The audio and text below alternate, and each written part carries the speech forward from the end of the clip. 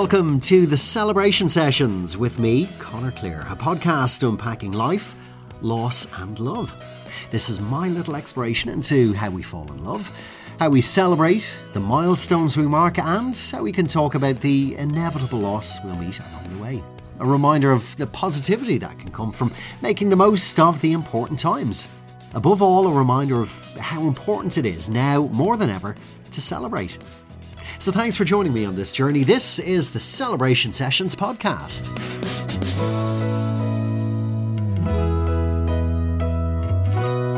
Yes, the Celebration Sessions. Good morning, good afternoon, good evening, whenever you're listening. Episode 1.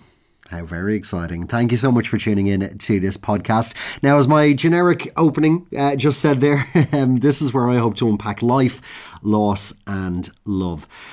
So what can you expect from this podcast? Well, as I step further into the world of being a celebrant, I guess I want to explore and just learn more about what makes us tick. How do we celebrate? How do we embrace the good times? But also, I guess, how we embrace those inevitable bad times along the way as well. Now, this first episode, I'm hoping is just going to be a small, gentle step into 2021. And I just wanted to be a little reminder that there are plenty of amazing things happening around us and really so many reasons to have a positive outlook for the year ahead. Now, before we even start to celebrate, we need to remind ourselves about those positive things that are happening.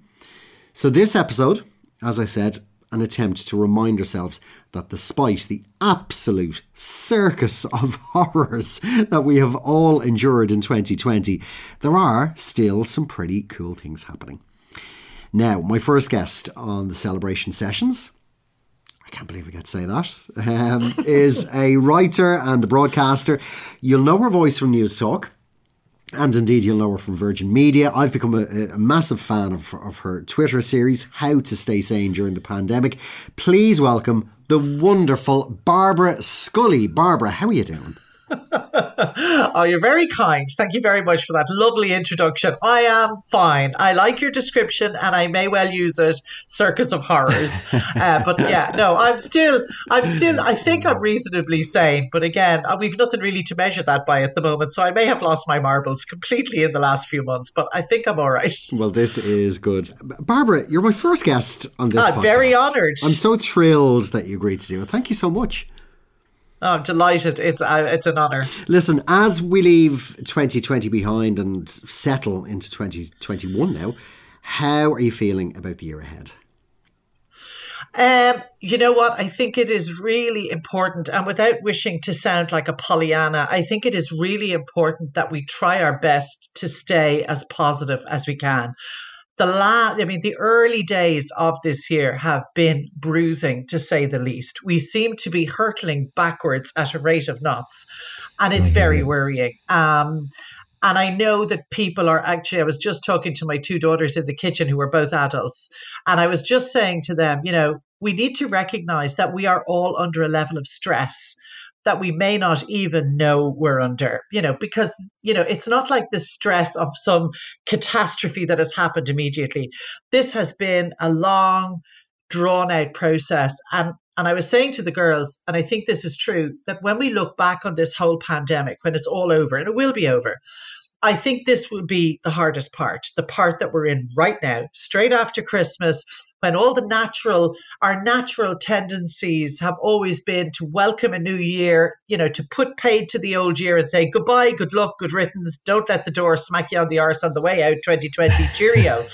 And let's set sail into 2021. We have a vaccine, it's going to be good. And then everything, the opposite of all that happened. The numbers are going up.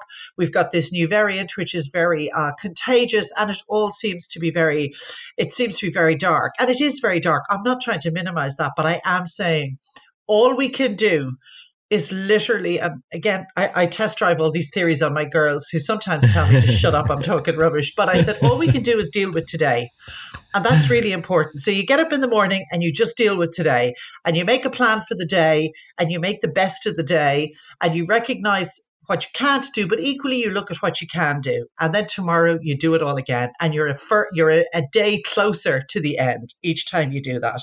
And that's all we can do. So that's what I'm doing. That is very profound. I love it. Thank you. I think I'm going to steal that as a mantra. And one day at a time, just deal with today. It literally is. It's one day. And recognizing that each day we get through, we're another day closer to the end of this shit show.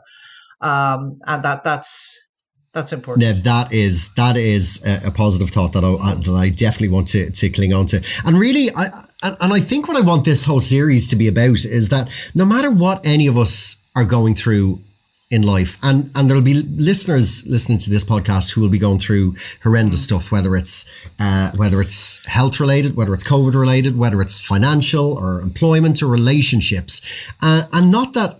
Like, I'd never want to start spouting this positive energy stuff that, hey, just think positive, because that's not the way it works. But if you can find a way of just reminding yourself that no matter what it is that you are going through and experiencing, there is something positive out there for you to cling on to. Yeah. That exists, and that will always exist. Yeah, I think that's very important. And I think that is where, and I know this is one of the things you wanted to talk about, so I hope I'm not stealing your thunder or kind of jumping ahead of myself, but I think that's where the natural world is really, really important. And even before COVID, anybody who's lost anybody who's been bereaved will know that when you are at your darkest time, grieving for somebody whose death perhaps was sudden, was unexpected, somebody's been ripped out of your life that you didn't expect, and you are in this very dark despair, I always found the one thing that you took comfort from was if you stopped, and sometimes you can't immediately do this, but if you look around you and you look at Mother Nature and she is carrying on, she's just getting on with whatever she always does. That's really, really valuable. And I think that was one of the lessons that came out very strongly from the first part of lockdown. When the world went quiet, in March, when we were all told to stay home, don't go out. You can only go 2 kilometers to do exercise and then you stay home. So we were all staying home, but it was springtime, nature's busiest time of year. Nature was very, very busy. And suddenly we had the space, the time, the lack of distraction, and the silence in which to hear the birds singing. I mean, the amount of people on Twitter were going, oh my God, the birds, like I've never heard the birds before. And that's a terrible indictment for how we've lived for decades and how we have become so disconnected from Mother Earth.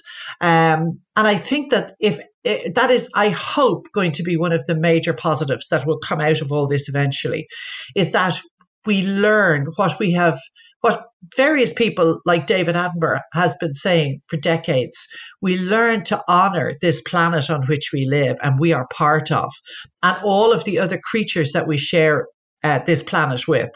And we learn to honor that and see ourselves as part of that labyrinth and part of that, patchwork of life on the planet, and honor that because it will sustain us.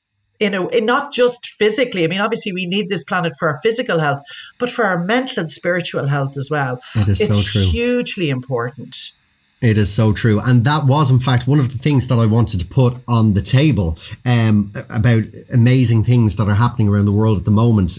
And it's the idea that for me, the frame I was going to put it through is the fact that the animal world seems to be prevailing. There is so much amazing things happening. But taking it back to nature, one of my favorite images, I think, going back to what we'll call lockdown 1. Are we going to call it that? If we go back to March or April, where those shots of the grass growing through the cracks on Grafton Street.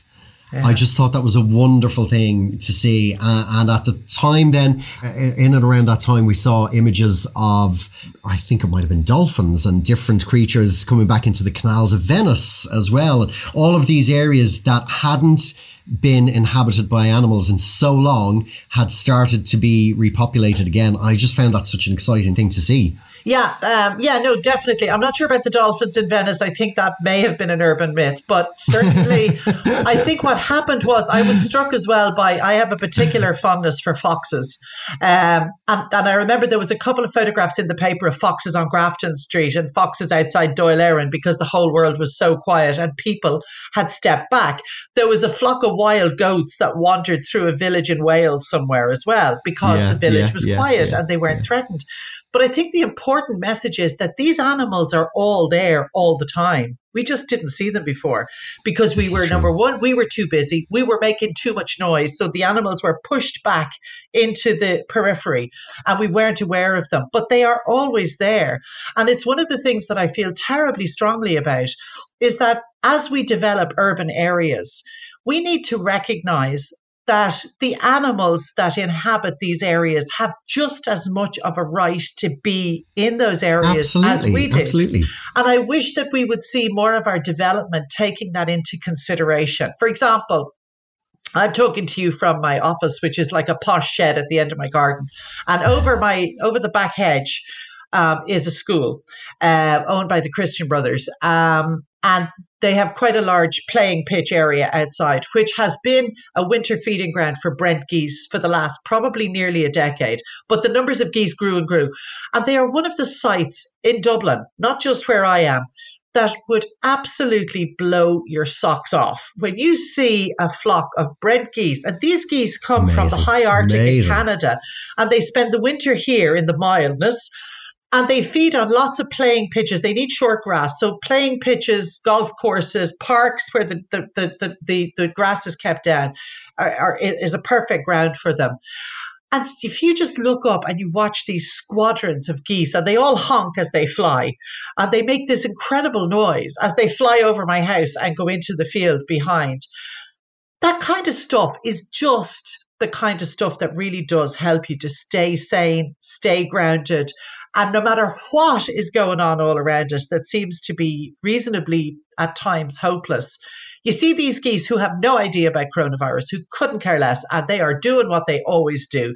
Ditto with, I have a fox who comes in every night for his supper.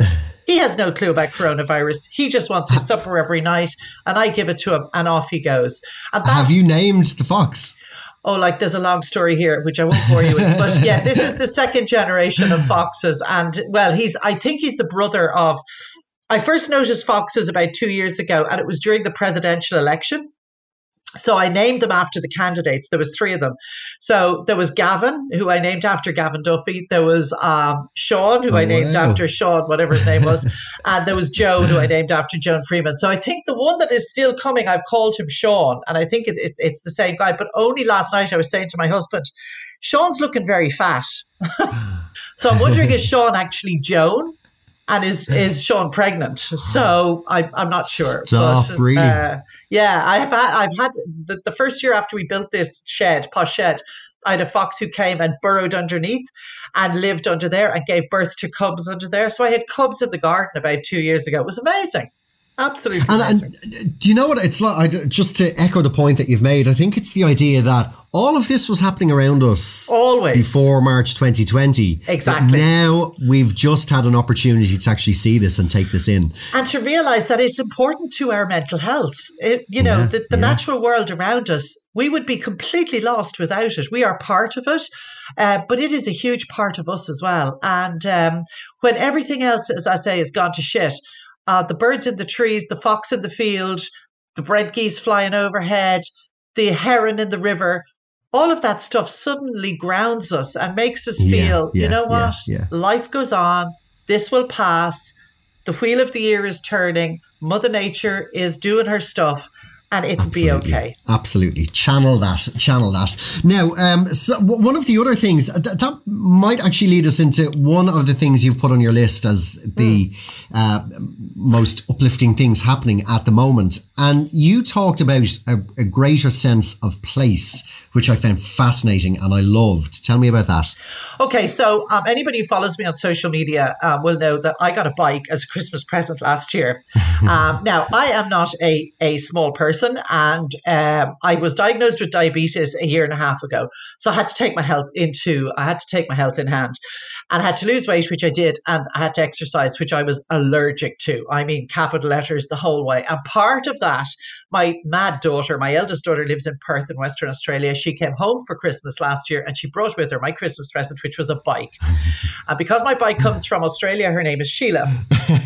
So Sheila and I started a very rocky relationship just nearly a year ago. I hadn't cycled anywhere since I was quite young. And it was one of the most terrifying things that I ever did. But again, because we went into lockdown in March, the roads cleared. And suddenly I had a road with no traffic on it where I could experiment if I could still actually ride a bike and get through a junction and all the rest of it. So I've been cycling, and my cycling has kept me sane during a lot of this, because when you feel all your freedom has been taken away, a bike gives you back that sense of freedom. You can go further on a bike than you can walking. You can explore places that you wouldn't walking, because you're not going to walk a mile down the road that ends up going nowhere and you have to walk the whole mile back, but you'll cycle it, no problem. You'll do it on a bike. Yeah, so we've been cycling. I got my husband on board then as well. So the two of us have been cycling. Now we're two fat, middle-aged old people cycling around South County Dublin. I don't want to give anybody the impression that the two of us are in Lycra, beating around and about to do the Tour de France. We're not. We do slow cycling. But in that cycling, I have suddenly discovered, first of all, I live about a mile and a half away from where I grew up. So I would say that I know my area very well. But I've realized I don't know my area very well. This is it, yeah. I have rediscovered places I had forgotten existed. So you'd be cycling along and I'd say to Sherwood, oh God, I think that lane links up to the other estate and then we can get out. And he's like, really? And I'm going, I remember walking this when I was like a teenager. Yeah. And so off we go. So we've discovered lanes and cut-throughs and shortcuts that I had forgotten existed. But what I have also discovered is I have become fascinated with local history in just wanting to know about places that, again, a bit like the natural world, I'm suddenly seeing places that were always there, but I was never curious about. So one example, I live about a mile away from IADT, the Dún Laoghaire School of Art and Design. Yeah. And it's in a big campus, which when I was growing up was known as Carriglea. And I knew it was some kind of a religious order place. Like, I think actually it was a training place for baby priests or something. Anyway. Okay, Carriglea. Yeah. What I never knew until recently when I got curious and Googled is that was an industrial school. The Christian Brothers ran it as an industrial school, and it was right up there it was smaller, but it was meant to be the south side version of Artane. And it was, by all accounts, it was as brutal a regime as ran in Artane or in Letterfrack in Connemara. I never knew this. It was a industrial school from, I think, the late 1800s till 1958. And that makes a huge difference. So now when I cycle in there, and it's, it's got the old buildings in the middle. You can see, obviously, the influence of the church. There is a chapel. There's religious symbols around. So you knew it was a religious order's place. But now I cycle around and I never go in there without thinking of the boys, some of whom might have been as young as 6, who must have just found it to be such a lonely, cold, brutal place. And that makes a difference, Yeah, when you know about it, you feel that emotionally when you enter that space then, don't you? You really do. And I feel it's important that we kind of honour that. I mean, another example is, again, Monkstown was my closest village growing up. So again, I always thought I knew it. There is in the centre of Monkstown a Quaker meeting hall, which I knew. And I know about the Quakers. And I knew the Quakers were very good during the famine, provided a lot of relief to the starving people. But it was only cycling there recently I noticed that beside the meeting hall in a wall is a plaque nearly covered in ivy that says this plaque marks the spot where there was a window. And behind it was a soup kitchen where the Quakers served soup to the starving people in Monkstown. And again, I just stood there and went, wow, this is less than 200 years ago that this was happening. And yet we forget so quickly what went on in our local area. But the biggest thing I discovered, which blew my socks off completely, now I'm trying to verify it a little bit. I referred to the geese in the field, which is belonging to the school, which is also owned by the Christian Brothers. I tell you something, the other thing I've discovered is religious orders own a whole lot of land around Dublin. Anyway. This is true. Yeah. So the field that's behind me now belonging to the school, I have discovered through the local history club. Now, I'm trying to verify this, but I'm fairly sure they're right. Charles Stewart Parnell, one of our great nationalist politicians, Home Rule and all the rest of it. Now, I'm not an expert on history by any means. In 1891, one of his very last, he used to hold these monster public meetings, these huge public meetings where he would address the crowd, and he was selling Home Rule for Ireland and pursuing, a nationalist agenda. One of his last public meetings was in South Dublin on a farm that was owned by Mr. I can't remember his name. But the local history club have worked out that farm literally was right beside where I'm now speaking from. So in 1891, it is quite possible that people stood in what is now my back garden in order to listen to Charles Stewart Parnell. Now, I never knew that. I am sure that the majority of my neighbours don't know that. I'm not even sure if the school knows that. And that is just incredible. And again, there is nothing to mark that. And I'm finding it very hard to totally verify that story. The local history club published a booklet about it. Fantastic. But I've no reason to believe they quote newspaper sources at the time, but none of it is online. And with libraries closed, I can't really totally verify it, but I'm pretty sure they're on the money. So imagine, while we can't travel, this time of year, we'd normally, well, most people, me included, would be making plans for what are we going to do this year? Where are we going to go on our holidays? Maybe we'll do a weekend break somewhere. And you put energy into discovering a little bit about where you're going to go, because we think we know everything about where we come from, but we don't. This is it. So if anybody's bored out of their tree listening to this and is walking around their neighborhood, go home and do a little bit of circling around online. You'll be amazed. I would guarantee you'll be amazed at what you'll find, literally like Mother Nature, right under your feet. And now as we settle into what we think, can we quantify it as level 5, this whatever lockdown we're coming into now? Yeah. Now is the time to do that, to get out within your 5K for a walk and see your wonderful areas. Even the old houses, Ireland is full of the big old houses from the 17 and 1800s, most of which are now surrounded by housing estates or apartments. But a lot of the houses still exist, perhaps in apartments or whatever. They all have a history, and that even is interesting to look up those houses and see what you can find out about people who lived there before. Even go to the census. The census of 1901 and the census of 1911 is online. So you could put in the house and you could maybe just find out even about who lived there. Look, it's all about distraction as far as I'm concerned as well. And this is a great way of distracting yourself away from all, as you say, the circus of horror in which we're currently marooned. And it's all part of the title of your web series, How to Stay Sane During a Pandemic. And it's a great really way to do it. Yeah. I try not to take it for granted. I'm blessed. I'm in Dublin 8. I'm in Inchicore. Wow. And we're within loads walking of history. Distance. It all happened here. Kilmainham Jail, Richmond Barracks. Yeah. Even all the rail works and everything that are there, more recent history. Absolutely, yeah. It all happened here in Inchicore. So a short walk around the area is fascinating. It can be fascinating. And then we're lucky then in terms of green space because we're close to the Phoenix Park. We've got the War Memorial Gardens and which Royal are Hospital beautiful as well, again. yeah. Absolutely. You've been reading a lot during the pandemic as well, during lockdown. Yeah, I was always a reader, but one of the things that I've constantly moaned about for the last, I suppose, 10 years is the fact that my mobile phone has robbed so much of my time. You get into bed at night and instead of picking up the book, you pick up your bloody phone and you fall down a rabbit hole on Twitter or Instagram or Facebook or whatever. And, by the time you put the phone down and pick up the book, you're wrecked and you read a page of your book and then you're wondering why it's taken you so long to read the novel. It's actually not bad, but you're just reading so slowly.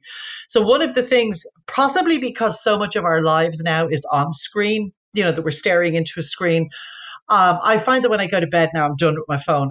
And also the fact that I don't want to know the news very often. I'm actually, I don't want to be hit over the head again with how awful everything is. So I have found great comfort in reading and reading a whole lot more.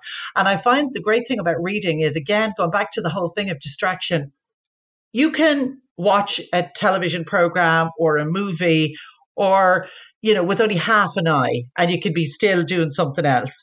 A book, you have to be totally focused on reading the book, because you're reading and you're imagining, and you can't really be on your book and on your phone at the same time. So you can and I've always loved the kind of books that transport me into somebody else's lives.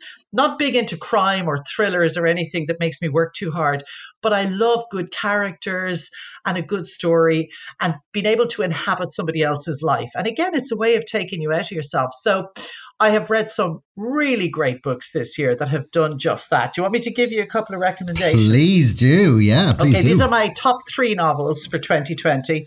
First one is a book called Hamnet, Hamnet, which I think was quite popular, by Maggie O'Farrell. I have that here. Connor, I have it here. Now, I haven't picked it up. I believe it to be a fantastic book. It is just a treat in store. And again, I would not usually read historical fiction. And this is basically about Shakespeare's family. He doesn't really feature other than a shady character. So it's about mainly his wife and his children. It is the most... He had a son called Hamnet, yeah. So it's the most beautifully told, evocative book that will transport you back to the Middle Ages in England, to Shakespeare's time. It's mostly set in the countryside. It's just beautifully written, and it's by an Irish writer, Maggie O'Farrell, and I think it is a stunning book. So that's my number one. My second one is The Pull of the Stars, which was written by Emma Donoghue, she who wrote Room. People might be familiar with Lenny Abrams, and then made it into a movie. So she's a great writer. And the interesting thing about this book, which was published last March, so obviously it was written at least 12 months before that. It is set in Dublin in 1918 during the Spanish flu epidemic. Spanish flu. After 1916, but before the War of Independence. So there's all the agitation around, around independence. And it is set over one weekend in a makeshift labour ward in the Rotunda Hospital, where there are a number of women about to give birth, all of whom have the Spanish flu. So they have to be put into this separate, as I say, makeshift ward.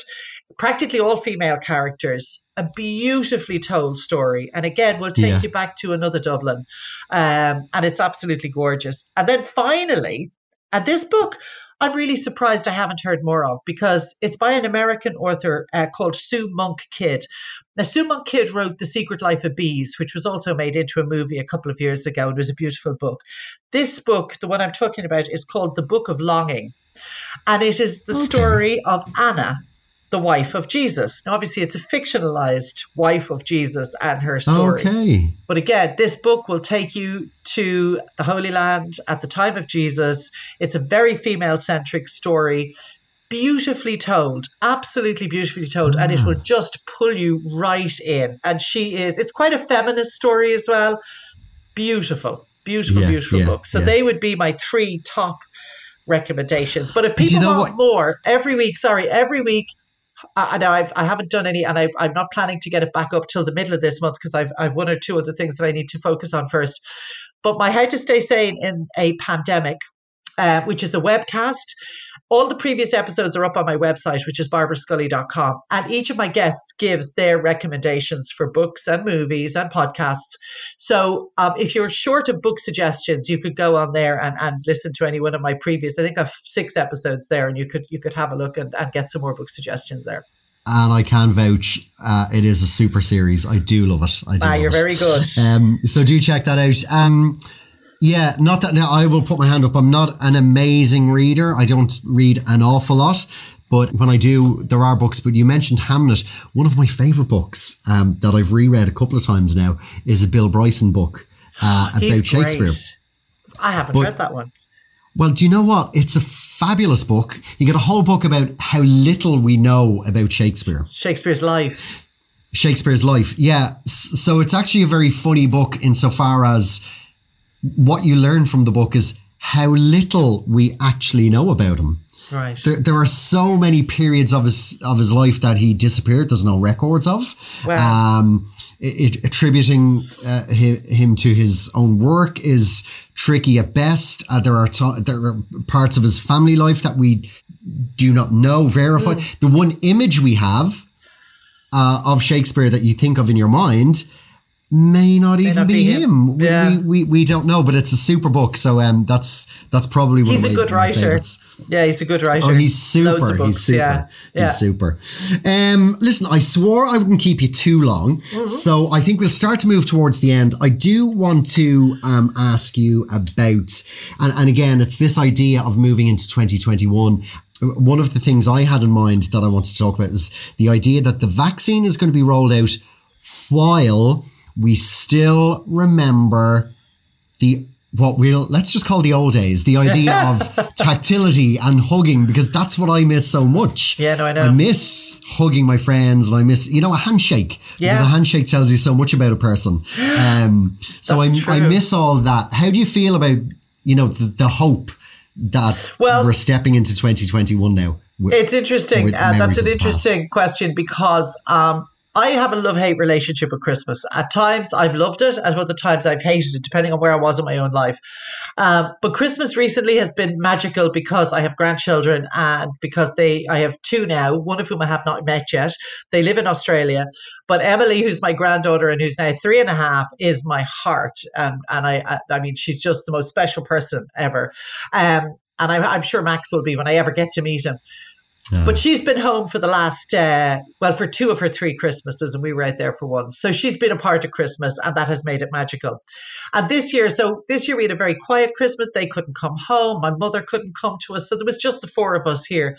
But it was lovely. I mean, it was very pared back, but there was something very chilled and very relaxed about it. And for the first time ever, because I normally come to New Year and go, right, 1st of January, everything down. The Christmas tree is dying. It's dropping pine cones, I was going to say. It's dropping its little pine needles all over the place. Everything gone. Let's get set for the new year. And, so from the 1st of January, Barbara's house is normally completely devoid of any Christmas, and I'm ready to go into the new year. This year, it was the 2nd of January when we took everything down. And I said to my husband, I actually don't want to put away all the lights because they're actually cheering me up. And we had put some lights onto the back garden as well as the front garden. And my children were like a bit mortified, saying, Mom, you can't leave the lights up in the front garden. People are going to think you've lost the plot. But I've left the lights up in the back garden. And I've left the lights up in the back garden because we may not choose to put them on every night, but what I've said to them indoors is someday this will all be over, hopefully this year, and we will have a party in the garden, and we'll have our neighbours in, and we'll have our friends in, and we'll have all the people we missed. And we will dance, and we will hug, and we will, do all of the things. And those fairy lights will still be there because, and every time we feel kind of a bit down, turn on the fairy lights and just think, in the summertime, maybe in the summertime, these lights will be on because we will be having a party in the garden with a barbecue, with drinks, with people we love. And that's, I think, part of, again, just trying to stay focused on that. And, the other thing which I was said to somebody the other day is, and I know it's a cliche, but a lot of cliches are cliches because they're true. The darkest hour is always before the dawn. It's when the night seems longest. So hold on, because although it seems really dark at the moment, I think we will start to turn that corner eventually, and maybe the not too distant future. That is the most wonderful bit of hope that I really wanted to channel into this episode. So I think that is the point at where we wrap this up. Barbara, Connor, thank you so much. I should say my neighbours are probably looking out their back window going, that feckin' Egypt still has her lights up in the garden. What's she at? Well, do you know what as well? I've seen people on Instagram and Facebook and social media taking their tree down and taking their lights down. At time of recording I'll let our listeners know we're recording this on Monday the 4th. And I'm very slow to take my decorations down and take the tree down. It's certainly going to still be up by the weekend at least. I want to milk it as far as I can. No, you're dead right. You're dead right. Because it is nice, and it's nice to walk into the room, and I'm at home at the moment. And my mother has, like, she puts garlands over the mantelpiece with little lights in them. It's really pretty. And you know what? Given the circumstances, I want to take my decorations down, and I'd say there'll be people who still have their decorations up in July. But that's grand. If that's what gets you through, that's fine. Because I did see people back in March online when all of this kicked off saying, here, tell with this, I'm putting my tree up. Yeah. And people did. I did see one or two people do that.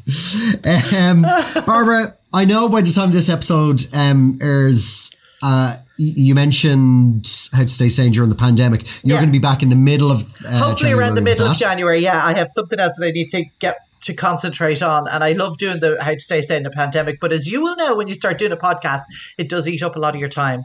It really does. There's a lot of prep that needs to go into it. So thank you for asking me to be a guest on yours. I'm very honoured, and I should share this with the listeners. I will say, when I asked you to do it, and you came back with notes and you prepped, and I just thought, oh my God, this is amazing. So I'm so grateful to you for doing that. I really, really appreciate it. Would you come back and chat to me again sometime? Listen, you only have to ask. No problem. Absolutely be delighted to. Delighted. Barbara, a very genuine thank you so much, and a happy new year to you. And to the listeners, thank you so much for tuning in. Episode 2 is standing by for you now. Ready when you are, as we like to say. But Barbara, I'm sending nothing but gratitude to you. Thank you so much. This has been the Celebration Sessions.